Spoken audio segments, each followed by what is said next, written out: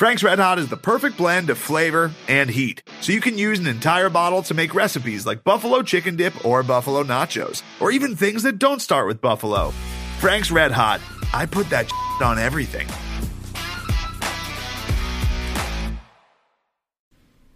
Hey, Craig!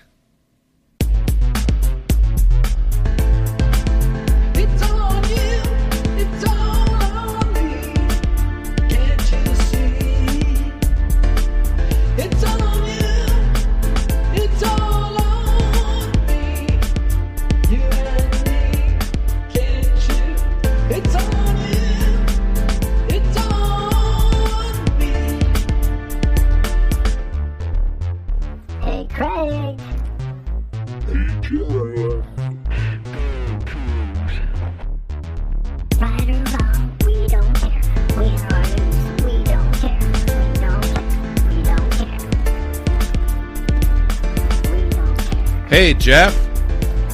Hello. It feels like it's been forever because we skipped a week. Well, and it kind of has been forever because like I was out of town and then you were out of town and we actually haven't talked that much over the last week, which is unusual. Yeah, it's the holidays, man. We had to talk to the people we, in some ways, were forced to be with. It's like I have to I can't talk with my buddy because I got to talk to my children and my wife and people like that, in-laws, or my future in-laws. It's Christmas. Yeah, you guys went over the mountains and made it safely back even in the midst of snowpocalypse over here. Yeah, and this is such a rarity for the west side of Washington in that the snow just sticks around because it doesn't get warm enough. Usually we get like one day and then it all melts and gets rained away. But no, we're just stuck with it, man. And it's coming. More's coming. Yeah, I was walking through the Safeway parking lot with my kids yesterday, and it was hilarious because they were like tromping around in the slush, right? These parking lots that didn't get plowed. They're like tromping around in the slush, and they're like, "Dad, the snow's kind of gross." And I'm like, "Yeah, that's what it looks like when it sticks around for 3 days or 4 days, and it gets all the dirt mixed in with it. It turns out, it's super nasty and gets all ugly. And normally we don't get the joy of dirty, nasty slush, but here we are. I guess the good thing is it's all going to, get covered up by more new snow tonight. So, yay! And you've got a sidewalk to shovel. Yeah, I'm literally the only one in a like 5-block radius that shoveled the sidewalk in front of my house. Well, come on, people.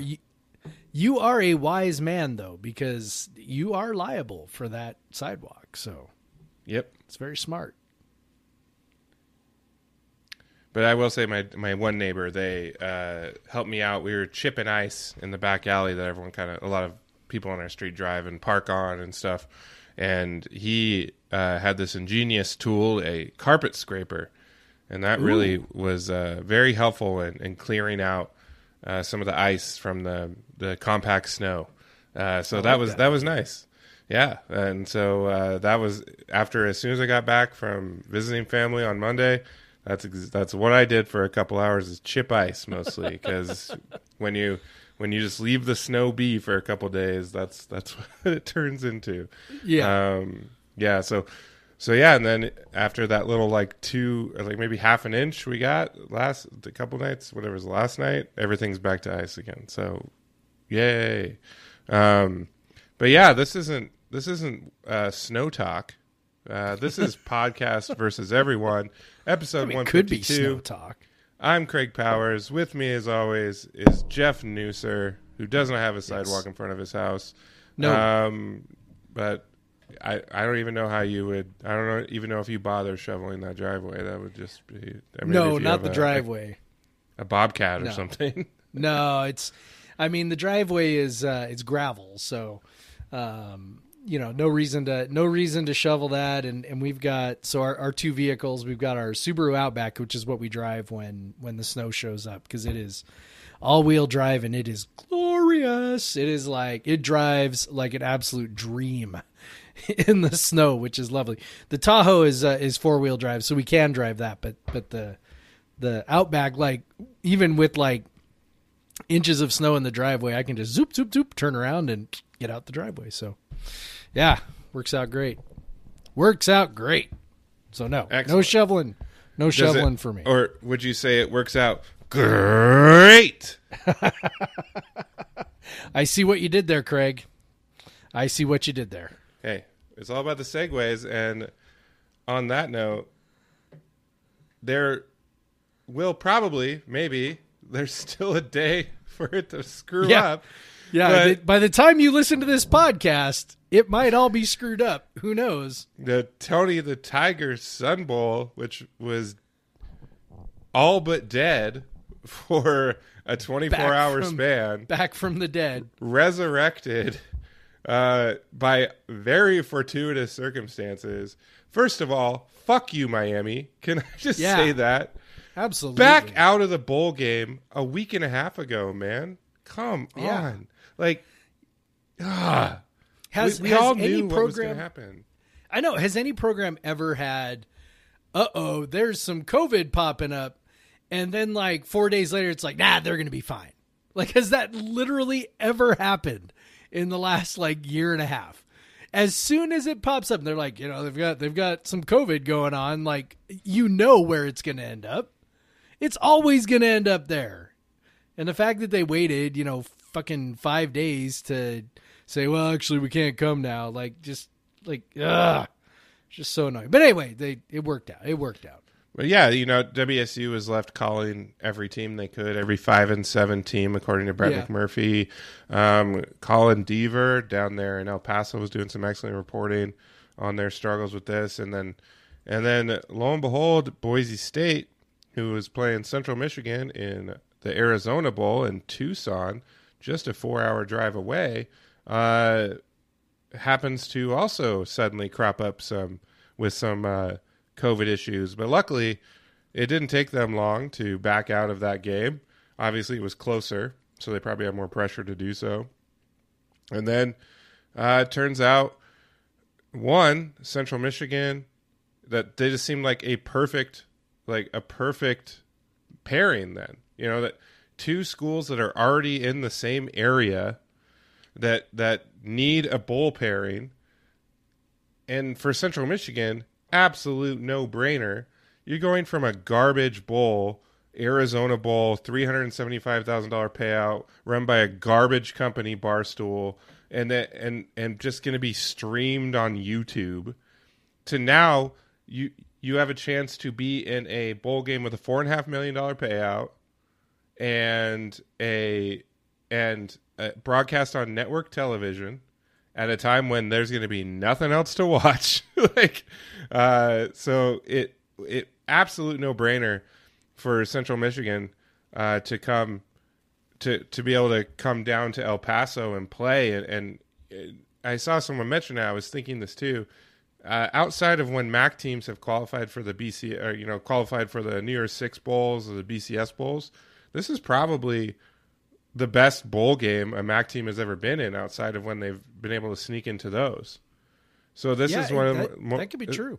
So this is probably like a nice upgrade for them in terms of, I'm sure it'll be a lot easier for a lot of their fans to watch the game now. It's on CBS. Like, you can get CBS on an antenna in most places. So I'm really glad that they were able to work it out. Obviously Arizona Bowl had to release them, but what were they get? I think once WSU made it pretty clear to Mr.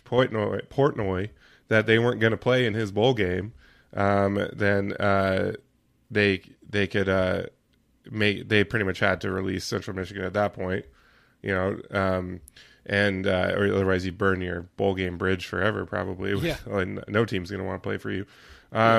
But yeah, so it was super fortuitous circumstances, and as they've discussed, as Chun has mentioned, it was going to be Central Michigan, or it was not going to happen.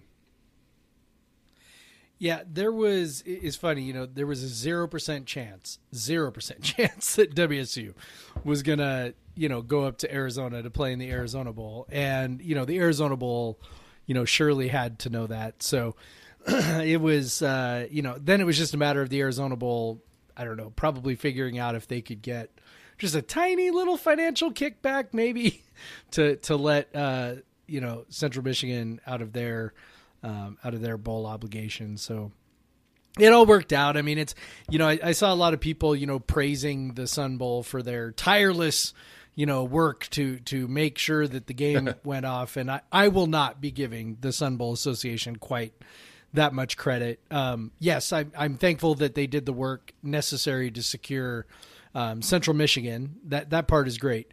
But the fact that, we got to that point and Central Michigan kind of fell into their lap, like if Boise State had not developed a COVID situation, we would not be playing. Like, that's it. Yeah. And it was just so lucky that they were already in Tucson. Their equipment truck was already in Tucson, and they were going to play a bowl game on the exact same day. Yep. That's totally fortuitous, and it obviously worked out okay, because otherwise, they were up until Miami canceled. They were like, well, we want Miami, and we have Miami. I didn't even understand this. They were like, we have Miami fans in El Paso, people who follow Miami. And I'm like, really? Like you do? Anyway, so apparently that's a thing, I guess, in El Paso. And Miami had a national brand like 20 years ago. You could have, maybe some holdovers from that. Maybe. I don't know, man. I have no idea. All I know is that they did not do, they did not work very hard to ensure that there would be a game. Given that they let Miami hold on for that long and didn't make Miami make a decision a little bit earlier. They clearly didn't have any backup plans whatsoever for how to deal with that. So, I mean, just, whatever. I'm glad it worked out okay. I'm not going to harp on it too much. I'm glad it worked out okay, but I'm also not gonna bend over backwards to try and give credit to the association that, frankly did not do a great job up until Central Michigan fell into their lap, and then, they figured out how to make that happen. So that's great. And I'm excited to watch the game, provided we can get through the next, 48 hours without any positive COVID tests. Yep, because as we've seen, these games can be canceled on the morning of, as in the Holiday Bowl. Although the Holiday Bowl didn't say it was canceled at first. They said they were going to try to find a replacement, and then they gave up on that pretty quickly once UCLA pulled out. It's super fortunate, because once Miami pulled out, there was 5 days before the game, and you're like, this ain't happening. No. This is not going to happen. So, hey, cool. And so now we got Central Michigan, who, funny enough, WSU at one point in 2015 scheduled a home-and-home with Central Michigan, and the WSU end of it would have been in 2021. Of course, that series was canceled in 2016. But so Central Michigan at one point was going to play in Pullman in 2021. So these two teams, this is just fate. This is just was meant to happen. So please, just hopefully everyone has been tested, and we're not going to test asymptomatic people, whatever. Like, come on, let's just let's get there. 9 a.m. Well, 11 a.m. local time. Yeah. On Friday. So let's do it, please. I would love to watch one more WSU football game this year. Yeah, and I'm actually reasonably interested in watching us against Central Michigan, and I don't know how many other people were sort of underwhelmed by the idea of playing Miami again, but I was. Not because, I think just, for various reasons. One is, we played them. I mean, I understand it was 6 years ago, so, whatever. But we did play them in the recent past. And then, the reality is, you're dealing with a team that, is undergoing a coaching change, opt-outs. Just like they were in 2015. Exactly. And I remember that game was, incredibly uninspired from Miami's point of view. And, And then of course we had to spend the entire broadcast listening to them talk about Mark Richt while we were, winning the ball game. They like went through an entire WSU drive interviewing Mark Richt, on the telephone. And so the whole thing just felt just kind of bizarrely. And they definitely would have done that with Mario Cristobal. They as well. definitely would have done that again. So, Central Michigan at least gives us, a little bit of a, just kind of a nice wrinkle. Part of it is what you already said, that, the MAC typically doesn't get to play in games like this. And, for us, I think it's kind of an interesting matchup. It's a team we haven't seen them play. I imagine there's probably some of our fans that, they don't like it when we play teams. This was sort of what was going around when the Los Angeles Bowl was still theoretically in play, and we might have been playing whoever it was, San Diego State or whatever. And it's like, well, there's no upside to that. It's all downside, and I'm just like, for me, I just look at bowl games and just go, whatever. I mean, they're weird. They are exhibitions. You can't take anything from them. I mean, we'll get into this, but, WSU is without 60% of its offensive line and its top 2 running backs. So, how much are you going to read into it anyway? I'm just looking forward to enjoying one more football game. And, I'm not going to read anything into it. However it turns out is how it turns out. It's probably why, I don't have the, maybe the trauma of the New Mexico Bowl back in 2013, because I'm just like, it's just, it was a bowl game and it was weird and stupid stuff happened at the end. And, it's just not a thing that sticks with me. I'm just, like I said, thankful to watch them play again, and whatever happens, happens. And, as long as the game's interesting and entertaining, then I'm okay. And I think this game has a lot of potential to be that. Yeah. And, Central Michigan's a solid team, good offense. They ran through their last 4 opponents pretty easily. Now that is in the MAC, but they lost to Missouri at LSU in the non-conference, and then won most of their MAC games. And yeah,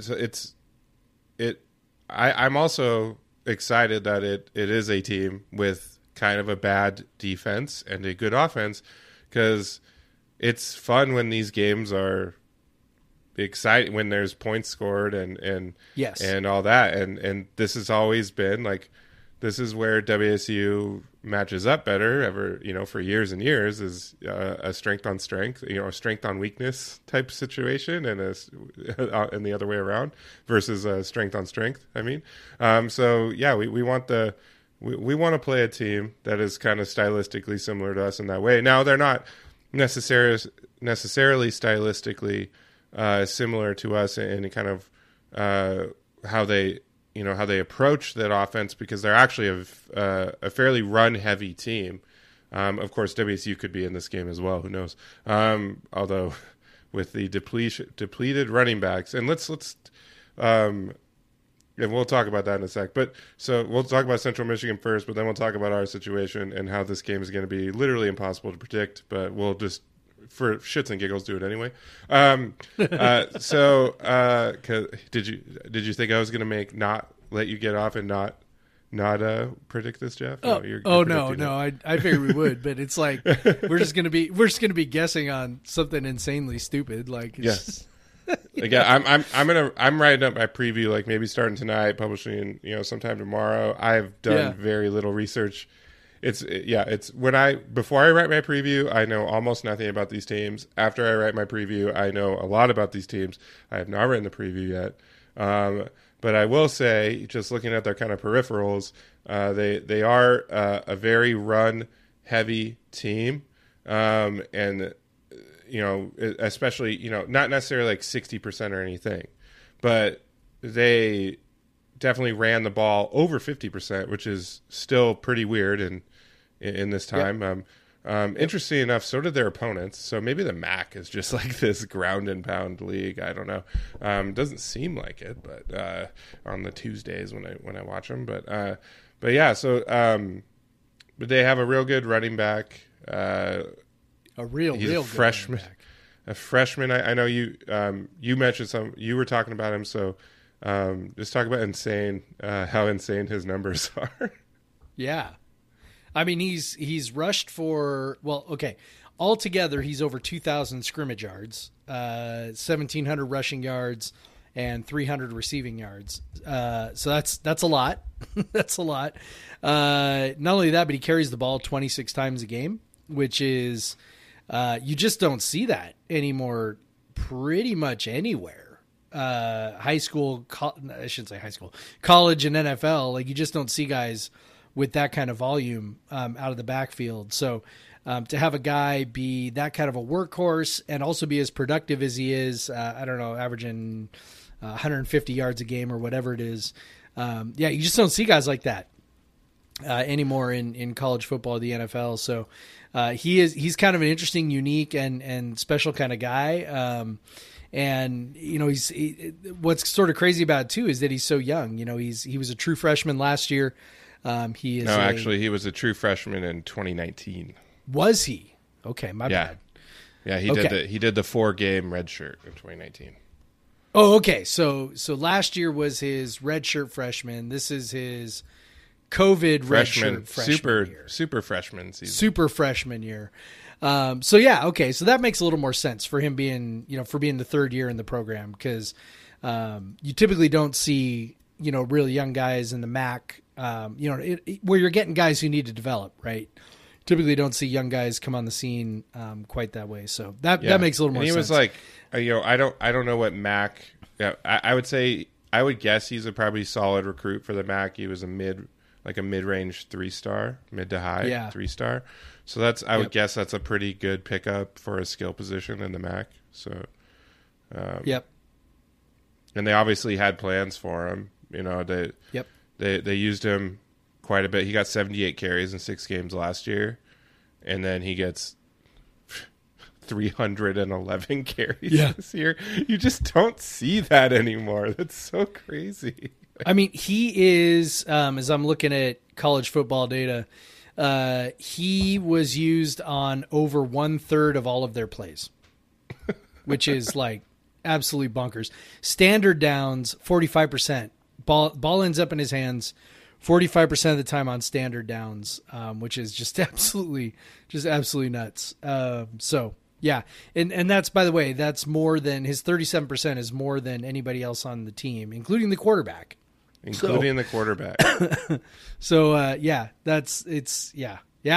crazy. It's crazy pants, man.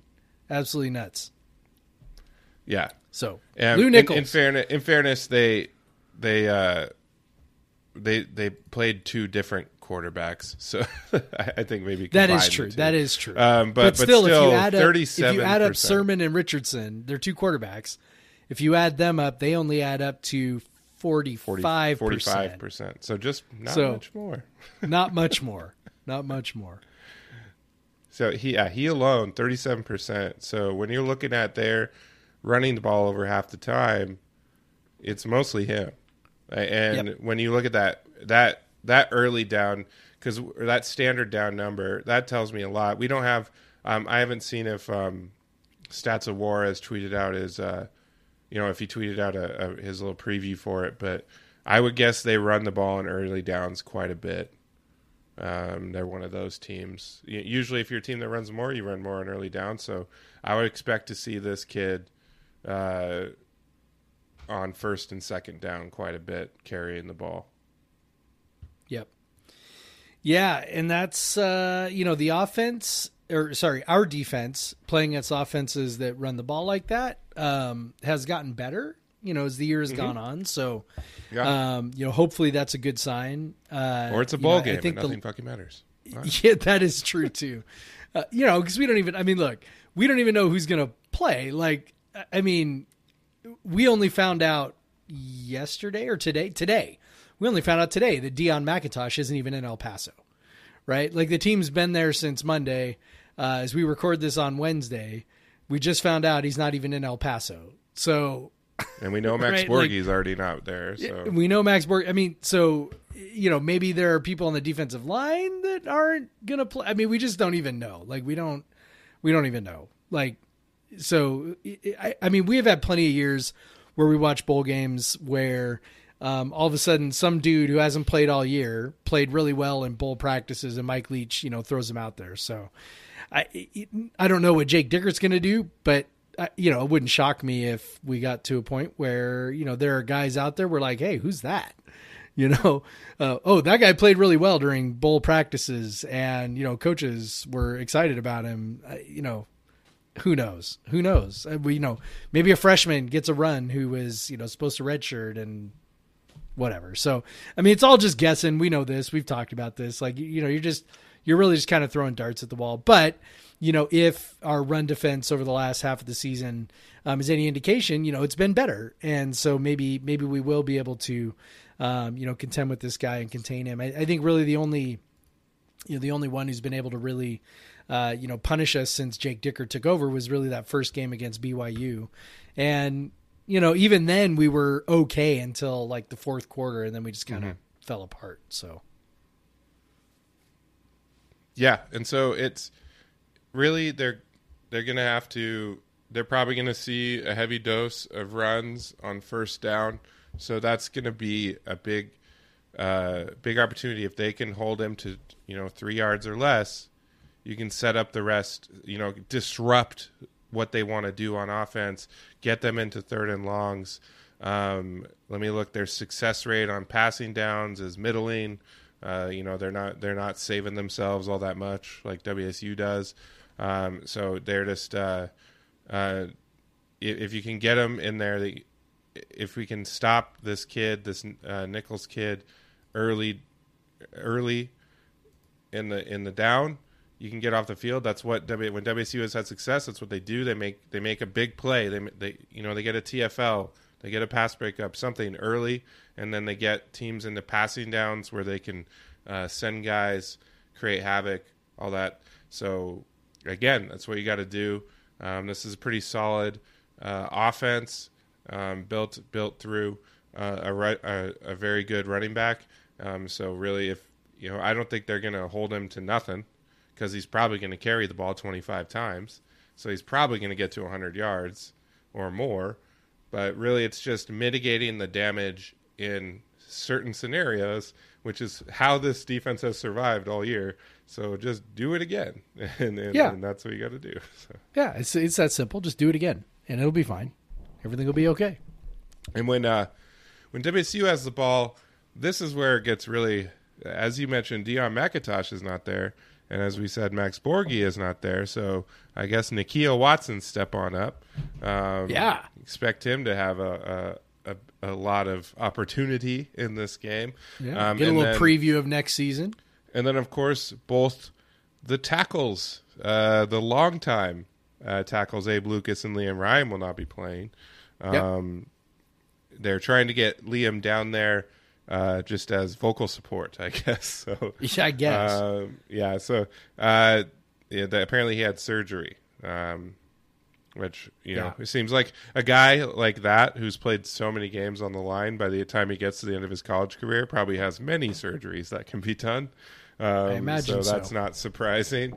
But yeah, so he had surgery, and so. Yeah, we can look at some young guys who have not, or maybe not so young guys that have not played all that much. So that's going to be a little stressful.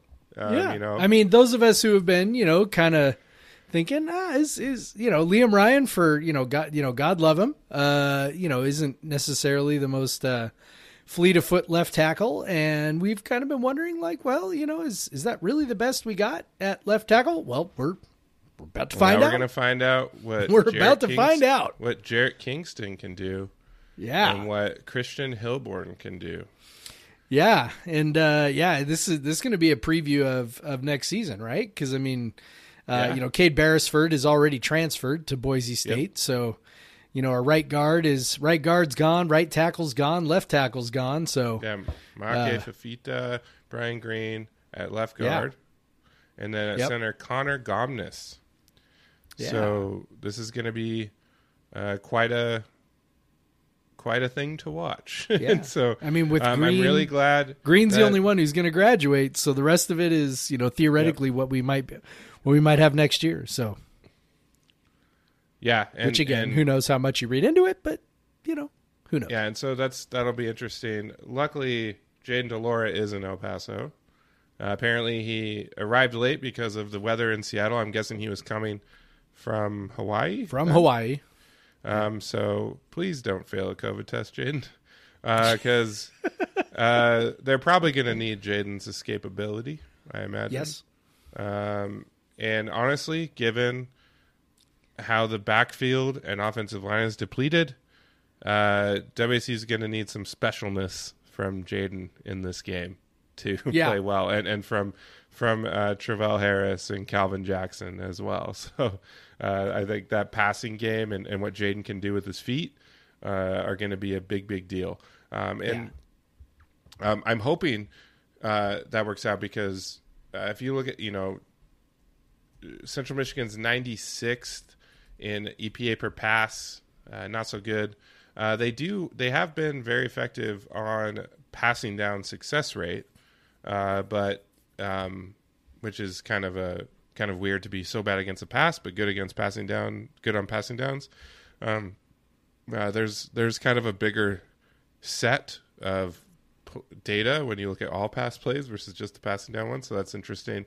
Because WSU has been very good on passing downs relative to other teams, so that'll be the big matchup. Is if WSU probably inevitably gets into some 3rd and 7s and 3rd and 10s, if they can escape the way they've done many times this year, and move the ball, and because that's what they did against UW. One, you wouldn't have expected them to do it against UW's pass defense, but they did it. They escaped many 3rd and longs over and over and over again.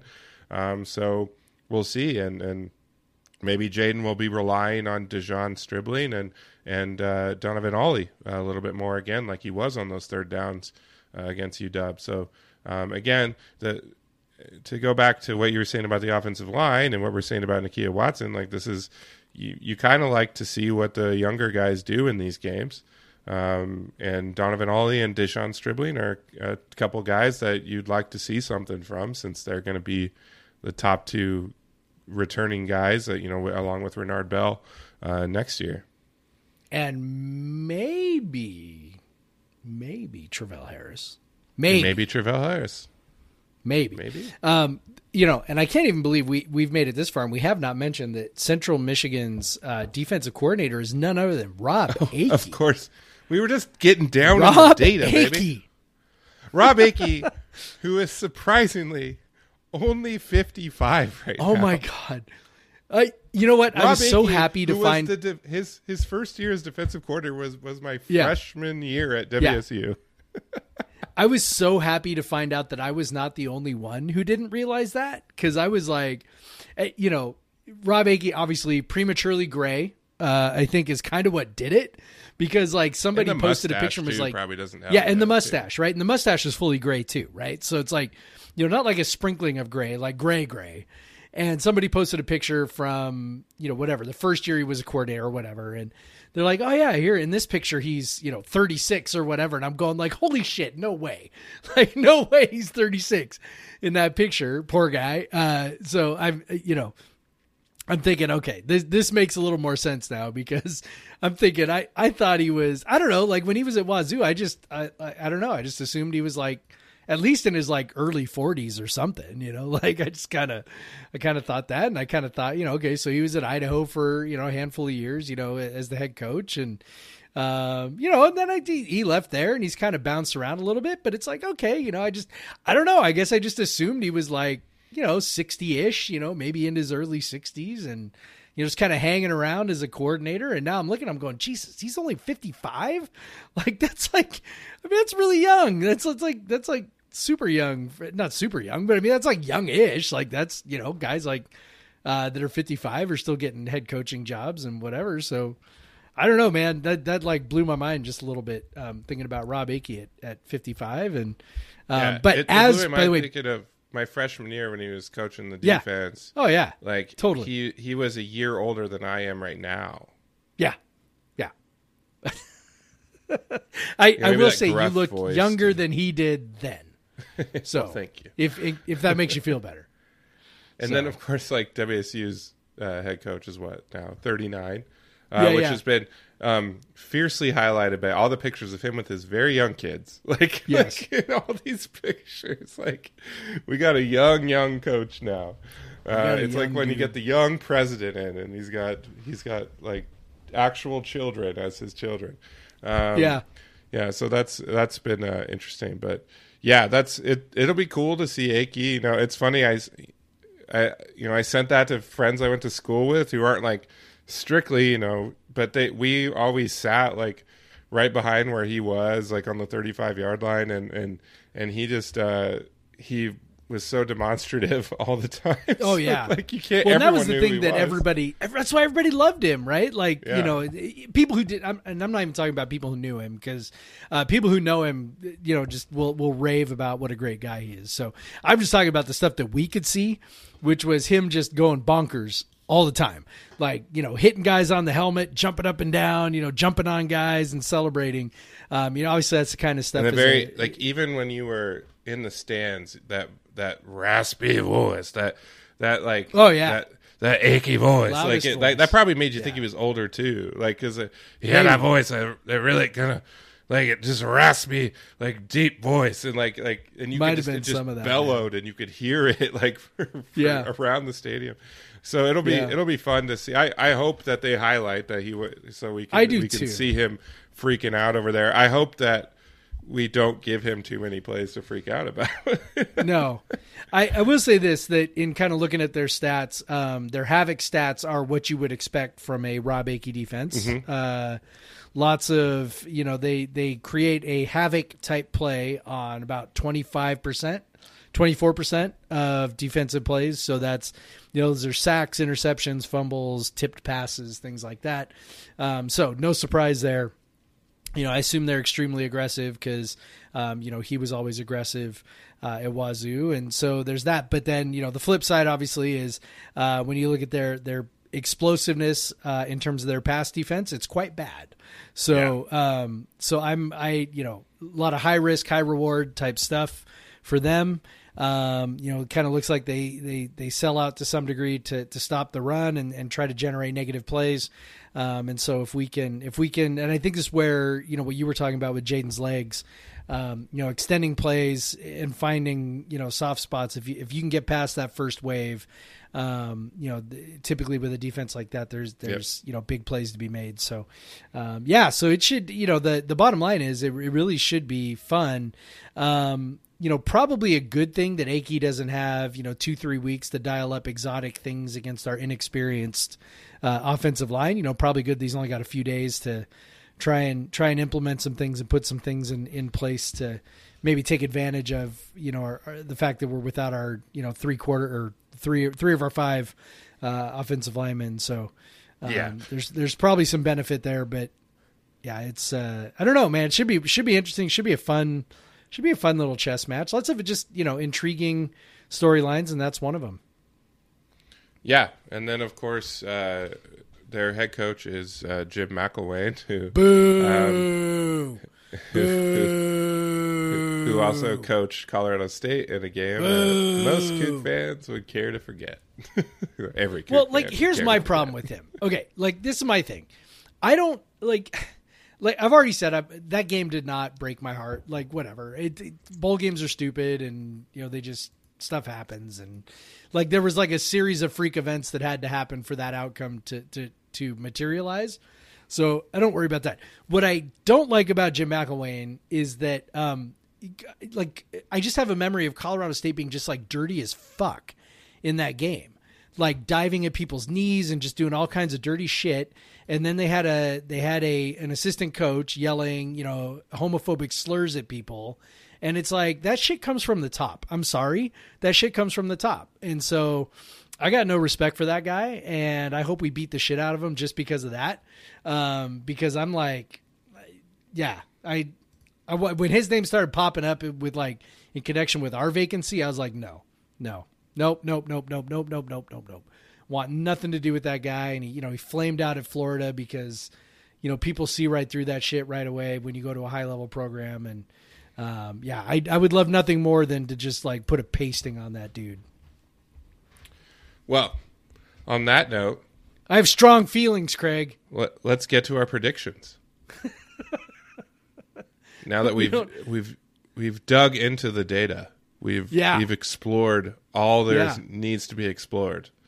We're hoping that we're facing Rob Akey's 2007 WSU defense and not his 2003 WSU defense.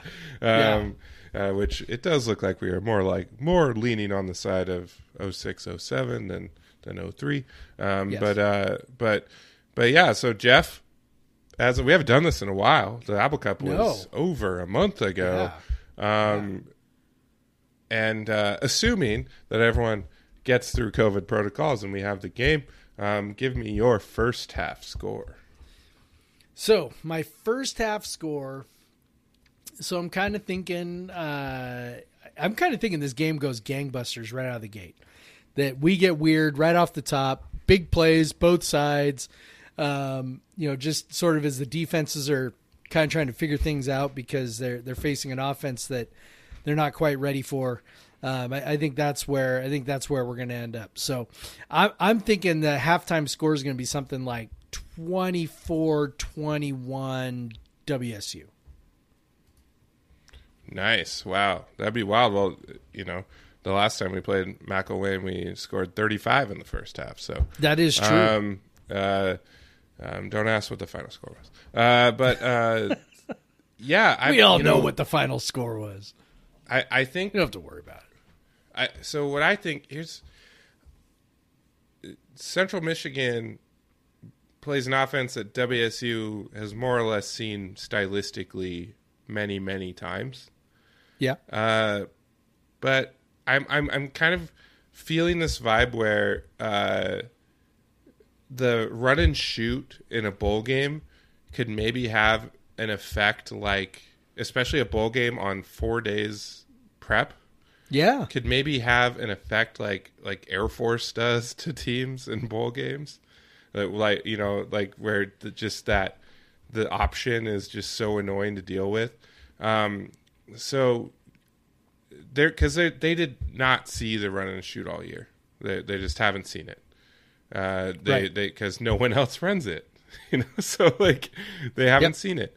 So I'm hoping that the aggressiveness that Central Michigan undoubtedly utilizes, because Rob Akey is their defensive coordinator, and because we've seen, we just look at their data and it shows that they're very aggressive. That these option routes that everyone's running, they can exploit that. We've seen Calvin Jackson is very good at exploiting a safety that jumps the route or a corner that jumps the route. So I'm hoping, like you, we can start it with some big plays. So I'm kind of hoping we can jump on them, and I'm early, and similar point total as you. 21 point. I'll say 21 points in the first half. Our defense gives up a few, but we go in 21-10 at halftime. Okay. Man, I love it. All right, Jeff. So you got 24-21 at half. How do you think this thing finishes out?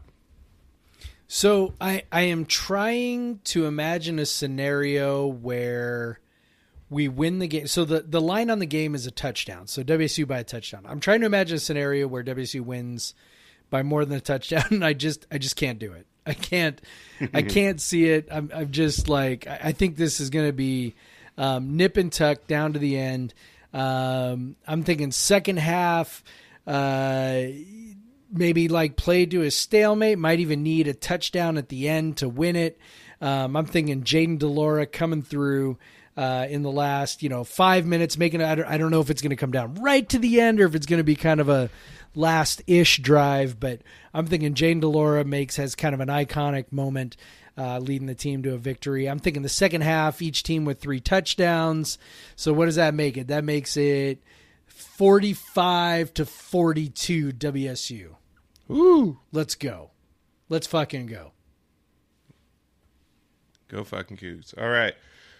So, I had 21-10 WSU at halftime, but I think Central Michigan comes back, pulls it tighter in the second half. They come out and they score early. We have a bit of a turd quarter. Maybe we get a field goal. but they get, they get a couple touchdowns, so it's tied going into the fourth quarter. And there's a bit of a back and forth, but WSU pulls it out at the end. Game-winning field goal, and from our boy Dean Janikowski, and we come out 34-31 victorious in the Sun Bowl. Keep our pristine Sun Bowl record intact, and keep our Texas bowl game record intact, and just get out of there and have a fun end to the season, which these guys deserve every bit of. So 34-31, and so we both don't think the Cougs are going to cover, I guess. And so I don't. I just, like I said, what was the over under? Way less than what we just predicted. It was 57, I think. So pretty high. Pretty high. Yeah, that's pretty high. Yeah, that'd be like 29-28 or something. But yeah, I suppose the only thing that might, really suppress the score more than you and I think is, so Central Michigan is a running team. So, if they are, putting together long drives with, the running attack, then that could, shorten the game and have fewer drives and depress the score. So I guess we'll see. I don't want to relive, the Cheez-It Bowl from a couple of years ago, but no, God, I think there was like 8 total possessions in that game. Yes, each team had 8 drives, I think, or we might have had 7. It might have been 7 for us and 8 for them, or something like that. I think that game, it was WSU didn't score on one of their drives, and I'm like, well, it's over. We lost. And it pretty much was like we did. Yeah, I believe we scored on 5 of 7 drives or something like that, or 4 of 7 drives or something. So in terms of total plays this season, now that's not the exact indication of how many possessions and stuff, but Central Michigan did have more total plays than WSU this year, so maybe they aren't limiting the amount of plays in a game too much, and maybe it'll be kind of a standard sort of possessions game that we're used to seeing, which is like around 10. Hopefully we get that, because no one wants to see these low possession games, but I do think both offenses can score on both defenses, so we'll probably see some points, which means it's going to be a 12-6 or something. So I got 34-31, you got 45-42, and bowl game. I'm excited for it at 9 a.m. on New Year's Eve. I know. We like getting up. I'm used to getting up early. I love that college. I love that European CBS. Soccer. So CBS college football music is good too. Gets you pumped up like it's a Saturday night, but it's not. Right? Exactly. All right. If only Vern Lundquist was still calling games, man. If only. Who's calling the game? I don't know. I don't know. I don't even know. Why don't you know? We'll probably miss the first quarter because of some college basketball game too. So. I really doubt there is going to be a college basketball game that is played earlier than noon. You think so? Noon Eastern on Friday. Yeah. I think we'll be okay this time. All right. Yeah, I think that game was a little later in the day. It was. I'm trying to remember. I want to say that game started at noon Pacific, if I remember right. I remember I went up to our good friend Kyle Sherwood's house to watch the game. So I remember I drove up to Old Bothell to watch the game. I think it was Kirkland. I don't know, wherever he lives. I have OMA canceled all of my plans this weekend. So all of my New Year's Eve plans have been canceled. So, because I don't know if you heard about this thing that just keeps fucking coming back. And this thing? What thing? Yeah.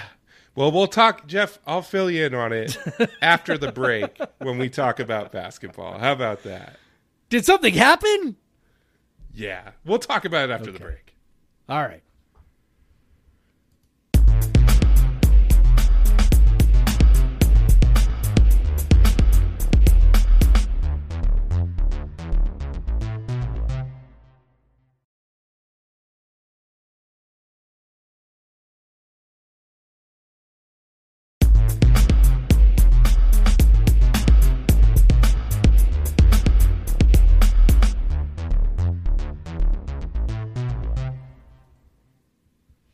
back.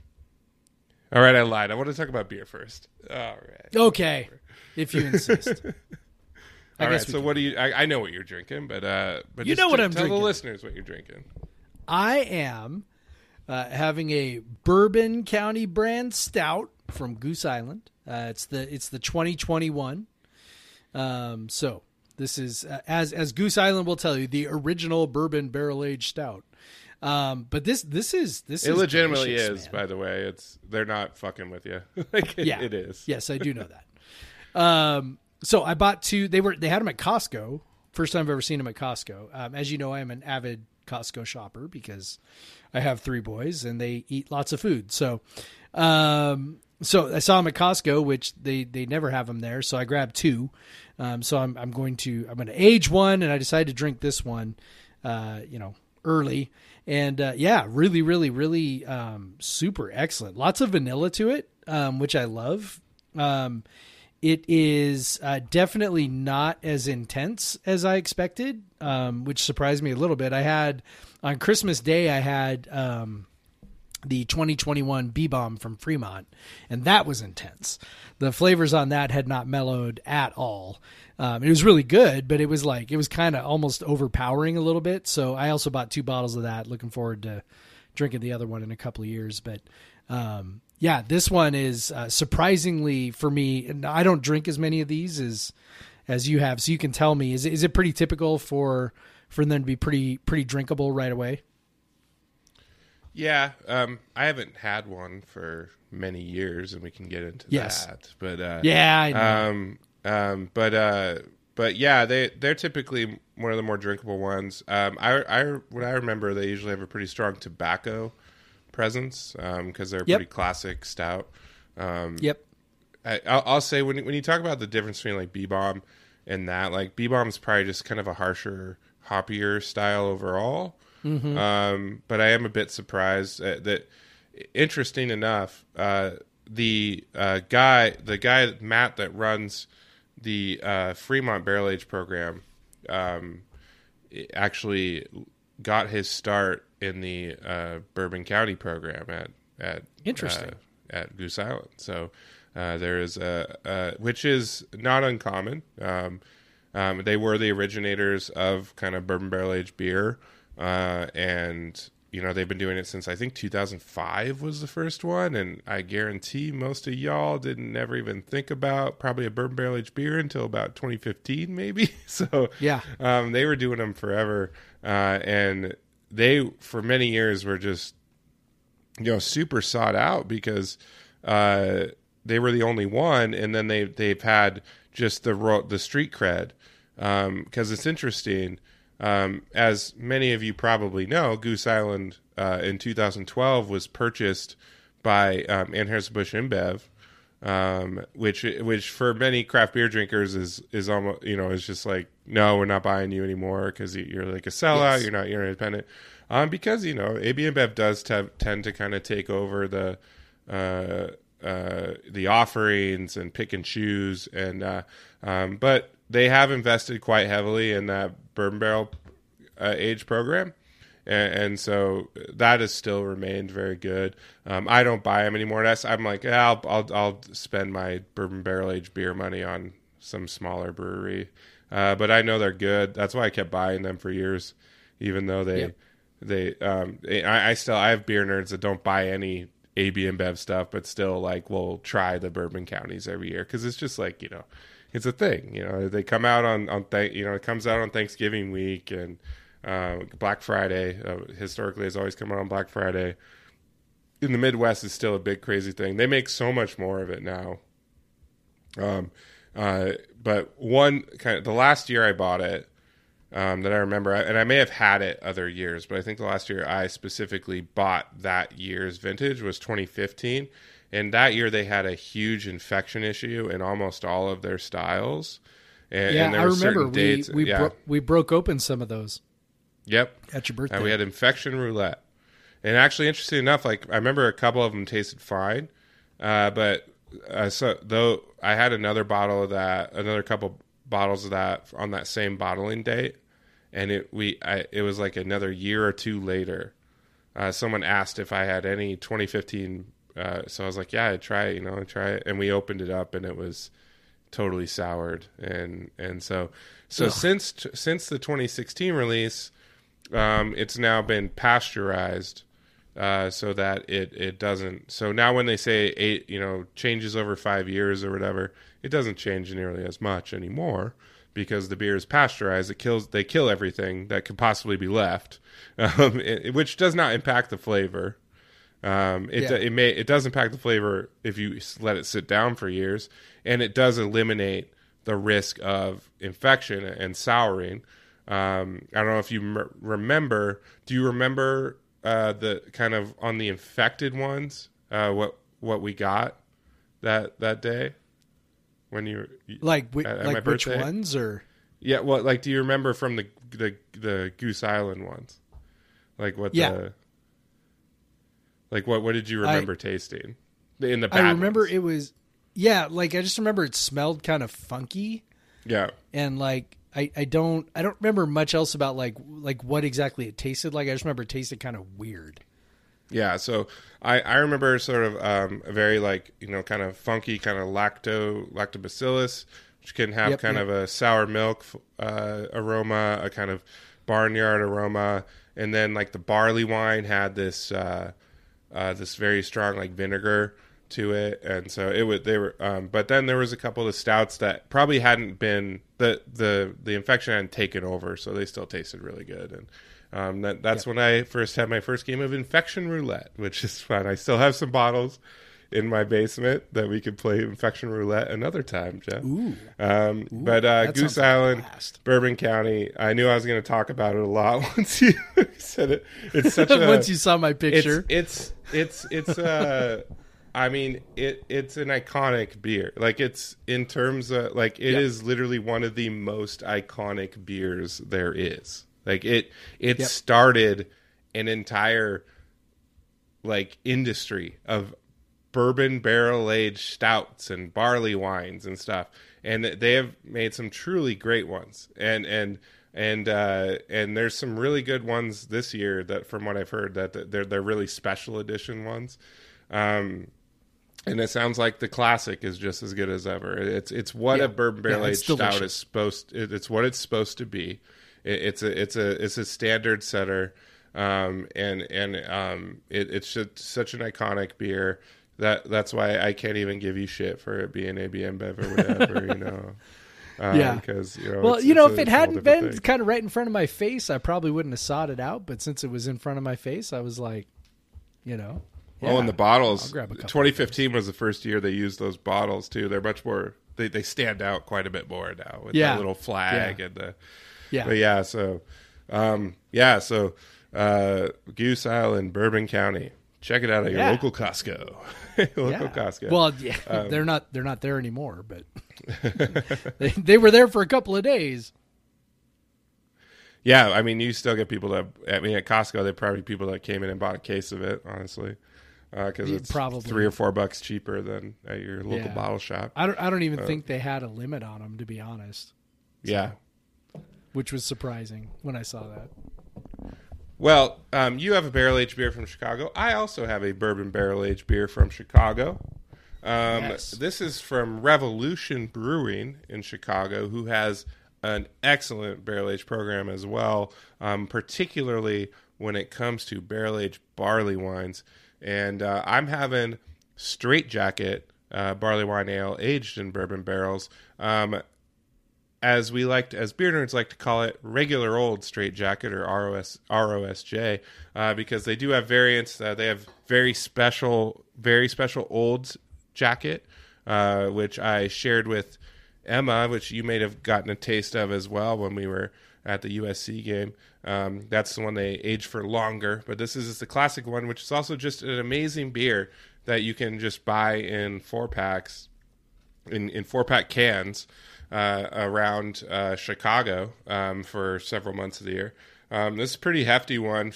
They usually would run like 12 to 14%. This one's at 15.8%, and it is delicious. I've gotten through most of my can here as we've went through this first hour of the podcast, and it is fantastic. Very toasty, a lot of caramel, vanilla, a lot of barrel. You kind of taste the oak and the bourbon. It obviously has a little bit of a burn with the alcohol, but it's still like very drinkable. So well done. If you ever have a chance to get barrel-aged barley wines and Straight Jacket from Revolution, I highly recommend it. Top-notch shit. They know how to make them big, warm beers in the Midwest. They need it. That's how they get through the winter. Yep. We're complaining about this. Now think about the same snowstorm and it's 20 degrees cooler. That's the Midwest for like 3 months. And it sticks around for 2 months instead of like 3 days or 4 days. Exactly. And I love Chicago. Chicago makes a lot of great beer. So today, in honor of our good friend Emma trying to get back to Chicago, and hopefully she does. Fingers crossed, everyone. Hopefully by the time you're listening to this, Emma is safely back in Chicago. She did send us a text to let us know she made it to Phoenix. So so she's out of the snowstorm here. Now she's got to go to the out other of Seattle. But Chicago's Chicago's used to handling that. Yeah. But yeah, so let's talk about motherfucking basketball. And this time we're not annoyed with another loss to a mid-major team. We are annoyed because we were going to record tonight. We were going to watch a basketball game. Yeah. But no. We should be watching the game right now. The motherfucking C word, COVID, has come up again. COVID-19 protocols shut WSU down for this game. It's going to be rescheduled. And so there is no basketball tonight and no basketball for us to talk about. Yeah. So they haven't played in a week, and it's going to be at least another week before they play again. So yeah, I don't know, man. You and I have talked a ton on this show about COVID, and we started our show before the pandemic, and we have recorded shows all through the pandemic. And one thing, you and I have been fairly consistent on is, that the pandemic is serious, and it's not to be trifled with and taken lightly. And, that comes from, a couple of different perspectives. One perspective being, that, Amanda, your fiance is a nurse practitioner and has spent lots and lots of time around people with COVID, and it's pretty shitty. So, that's informed a lot of our thinking on this. But, lately for me, I found myself sort of struggling a little bit more with thinking about how we should be approaching all of this stuff. And the emergence of Omicron has kind of been the biggest factor in that. This thing appears to be as contagious as like a common cold in a preschool classroom. Just so like crazy. We went out with some friends last weekend, and went out to dinner, and then went to a piano bar in Tacoma, Keys on Main, and dueling pianos and all that stuff. And we were like, oh, this is going to be so much fun and very exciting.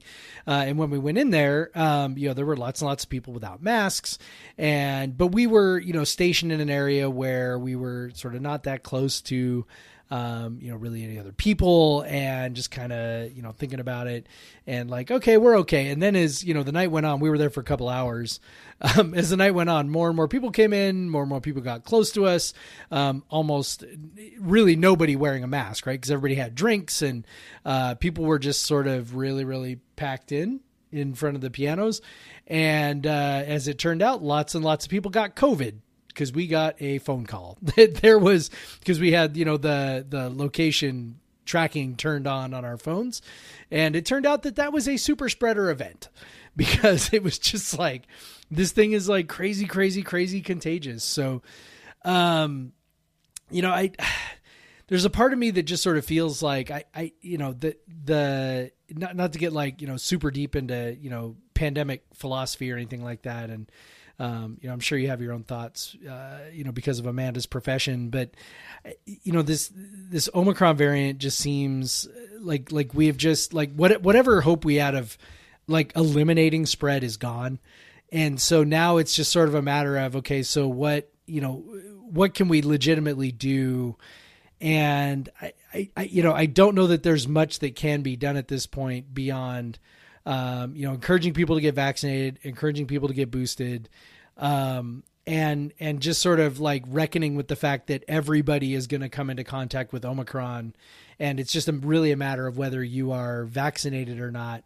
And whether you're going to be able to, fight it off. And, as it turned out, I didn't get COVID from being in that environment. I am vaccinated and boosted. So, I assume that had something to do with it, but I don't know, man. I'm sort of swinging toward, feeling like that we should be, maybe not as strict with testing and things like that when it comes to especially vaccinated people who are asymptomatic. But I'm really curious on what you think of that and how you feel about that, given, the real world implications of COVID spread and how that, has especially impacted your family. Well, yeah, I don't know if I'm exactly aligned with Amanda's thinking on it. She's definitely heard me rant in a similar way to what you just said and not, shot me down. So I think for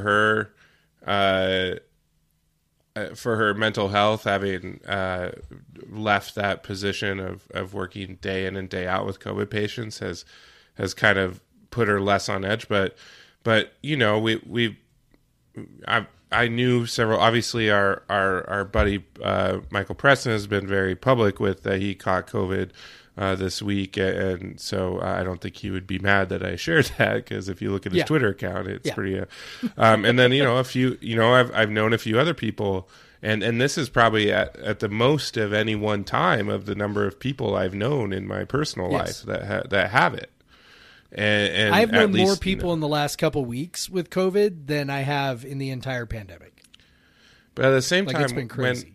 When a lot of the people, if they're healthy, if they don't have issues, like they and they're vaccinated, they've been okay. Now we're kind of sounding like the people at the start, but it's at the. I know. I'm totally with you. That's what I'm thinking. But I hate sounding like that's that. what they like. There's still the issue though of there's a significant portion of the population is not vaccinated, and it's very different from the perspective of someone with children who are under 5, and our children cannot be vaccinated yet. For the under 2-year-olds, they had some positive results on the latest vaccine trials. For the 2 to 5-year-olds, it turns out they probably didn't give them a big enough dose. So I'm guessing that vaccine for 2 to 5-year-olds is not coming for another 6 months or something at this point. Yep. And so what we are as parents, we're worried about them, all the time. And with every variant, you don't know exactly how it's going to perform, how it's going to impact your children. Maybe the initial wave didn't harm children that much, but it's still it's scary. And we've had to cancel plans with people and all that this week. And I was going to go to the WSU game, but even before it was canceled, I canceled going to that. And because it's just the case rates, and I know case rates, whatever, people are like, you got to look at hospitalizations, all that, but just catching it is not something I want to do, because I don't want to bring it home to my unvaccinated kids. So for me as an individual, I'm just like, hey, I'm going to shut it down for a bit. And try to be in situations that I feel most comfortable in, and the hardest thing with that is saying no to your friends all the time. For sure. And I'm not like, you're not judgmental of them for wanting to go do stuff, because they did their part. They got vaccinated. They're wearing their masks, whatever. They're going to places that they're supposed to check vaccine cards. Just a lot of places don't do it anyway, but they're trying to do everything right, because goddamn, we like deserve, like, especially all of us that like done everything we're supposed to do, like Can't we just fucking live our lives at some point, right? Like at some point, like I don't feel as much sympathy for the people that never tried, because they're kind of why we're here, right? So it's like, Yes. I feel that never tried, but some of us really tried. Like we didn't see our friends and family for a long time. We didn't do anything outside of our house. And I kind of like let loose a bit this fall. I went to all the Cougar games and I went to soccer games and honestly, that was in an Omicron free world, and I came out fine. But I know some other friends that did catch it and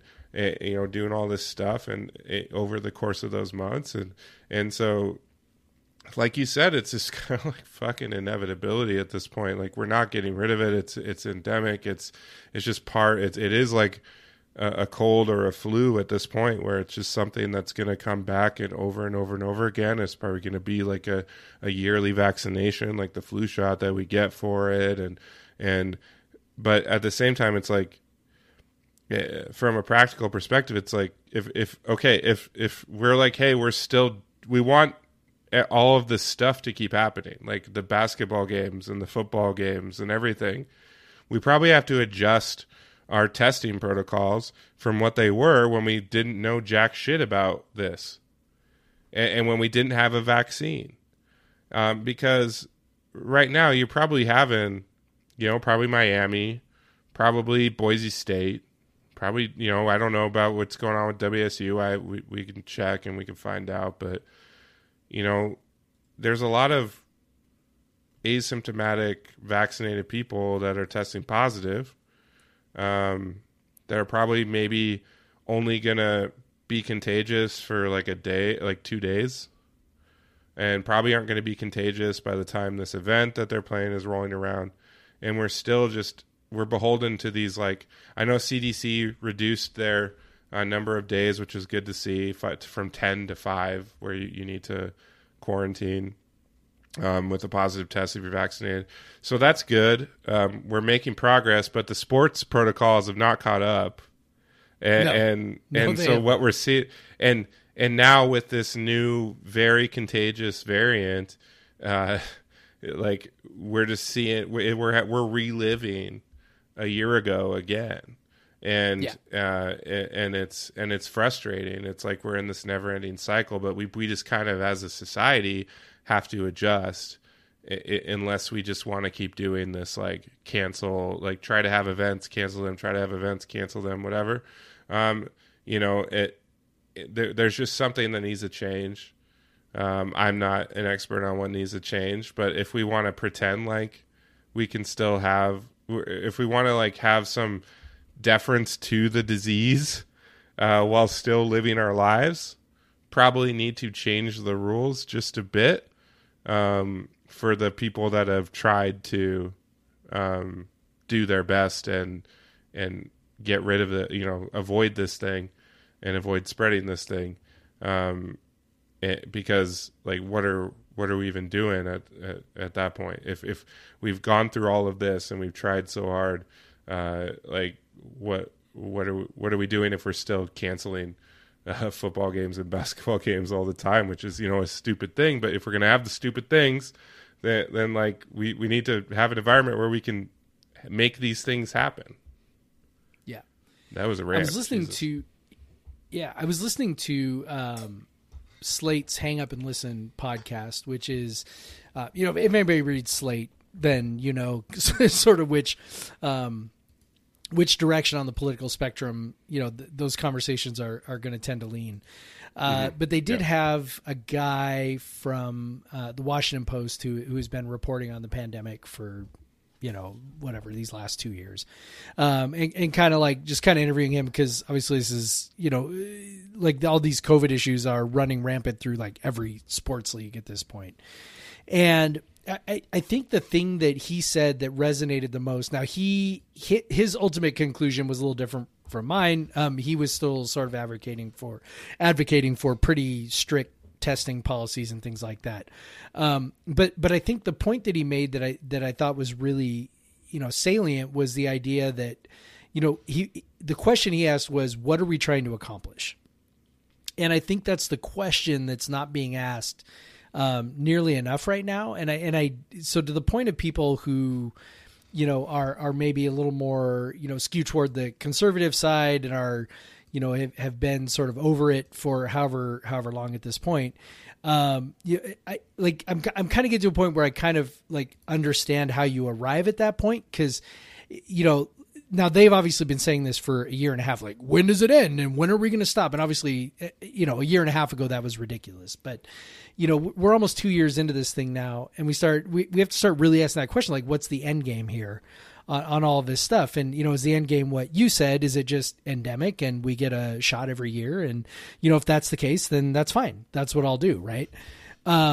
You know, we're not asking, I think, that question enough of what are we trying to accomplish here? So when we test an entire team, and, you know, it's this thing with WSU, like the game was canceled, not because of, at least as far as we know, not because like the whole team tested positive, but because of COVID protocols, which is sort of code language for some combination of positive tests and contact tracing. Right.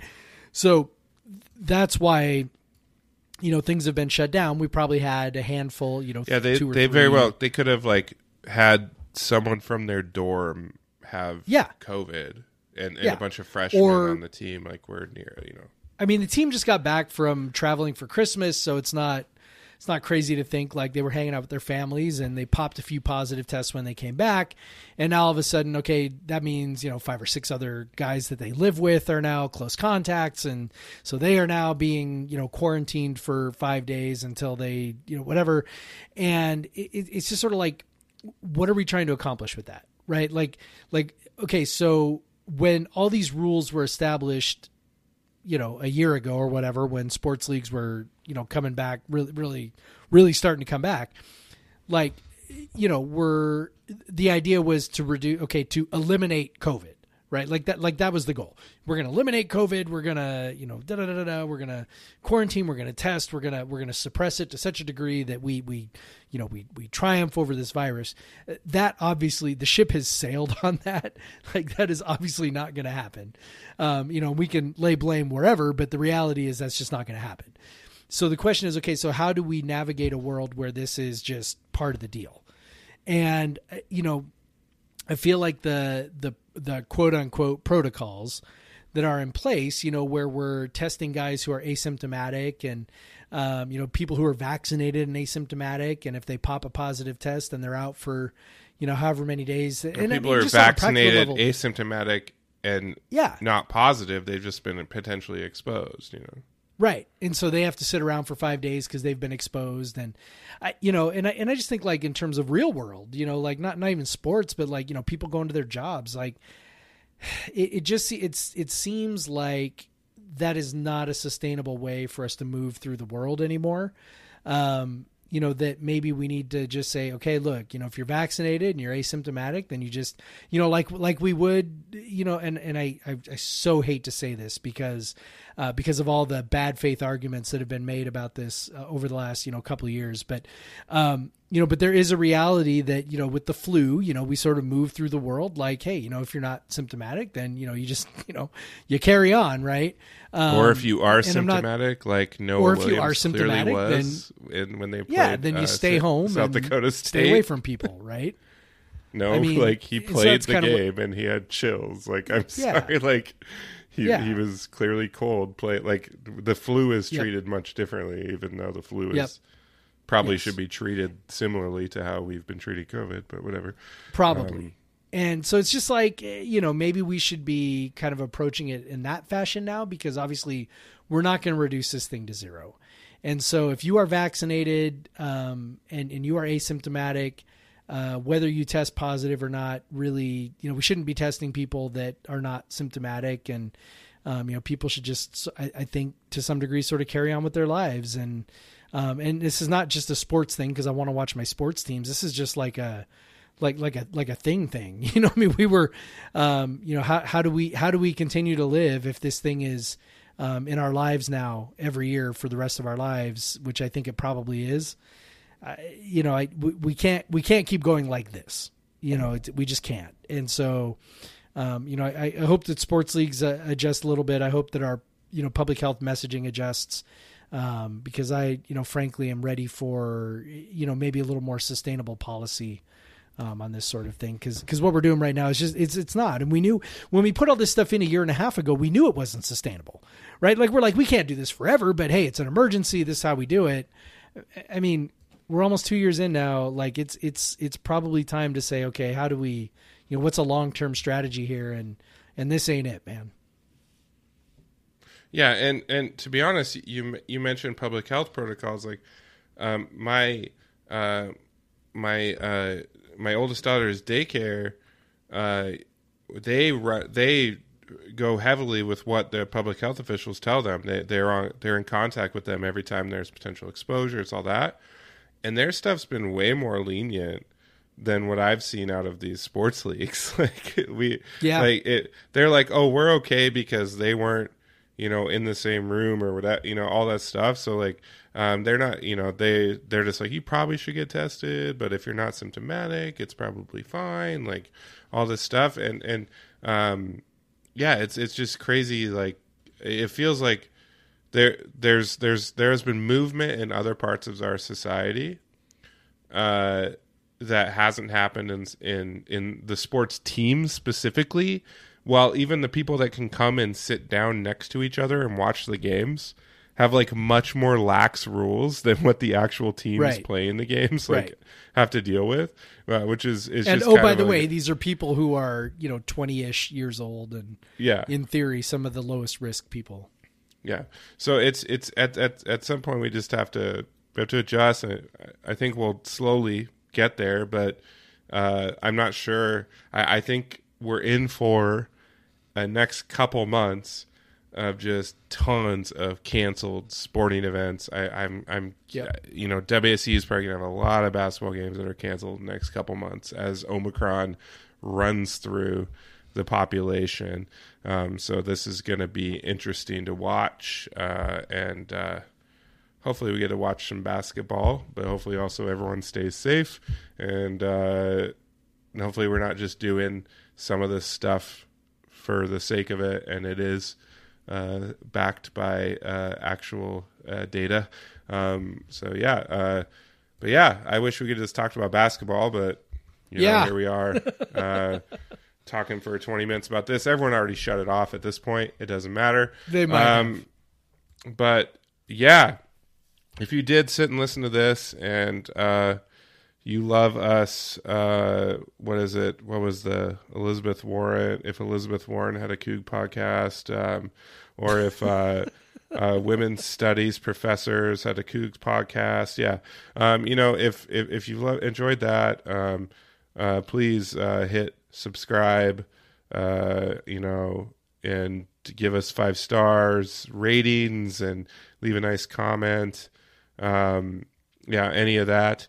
If you have any questions or comments, you can email us at podcastvseveryone@gmail.com. You can follow me on Twitter at the Craig Powers. I think I just got to 1,800 followers today. Woo! It only took me 55,000 tweets and almost 12 years. Congrats to me. Way to go, man. Yeah. And then Jeff, you can follow him at Pod versus Everyone. He at one point had way more followers than that, and just gave up the account. I was dumb enough to do that, huh? Yeah. You could have just rebranded it Pod I versus should have sold Everyone. It or something. Yeah, could have made dummy. some money. Gosh, you silly boy. But you can follow him at Pod versus Everyone. If you're interested in the beer I drink and shit, you can follow me at Craig W. Powers on Instagram. I just did my 12 days or 13 days of Floodland. Actually turned into 14. So I posted for 2 weeks in a row, which is rare for me. Usually I post like once every 2 weeks. So, so if you like pictures of bottles of beer, let me tell you, my feed is hot right now. And a couple of cute pictures of it. But yeah, so Jeff, with all these fun conversations, hopefully we have a bowl game to watch, and I hope it's great for the Cougs, of course. That's right. And I hope there aren't too many instances of Rob Akey tackling his players in excitement as they run off the field. I do hope it happens. Bad news for the Cougs. Maybe once. I hope it happens a couple times. I want to see it just for old times. All right, man. Well, go Cougs. Go Cougs, Craig. Black Lives Matter. Black Lives Matter. Get fucking vaccinated, people.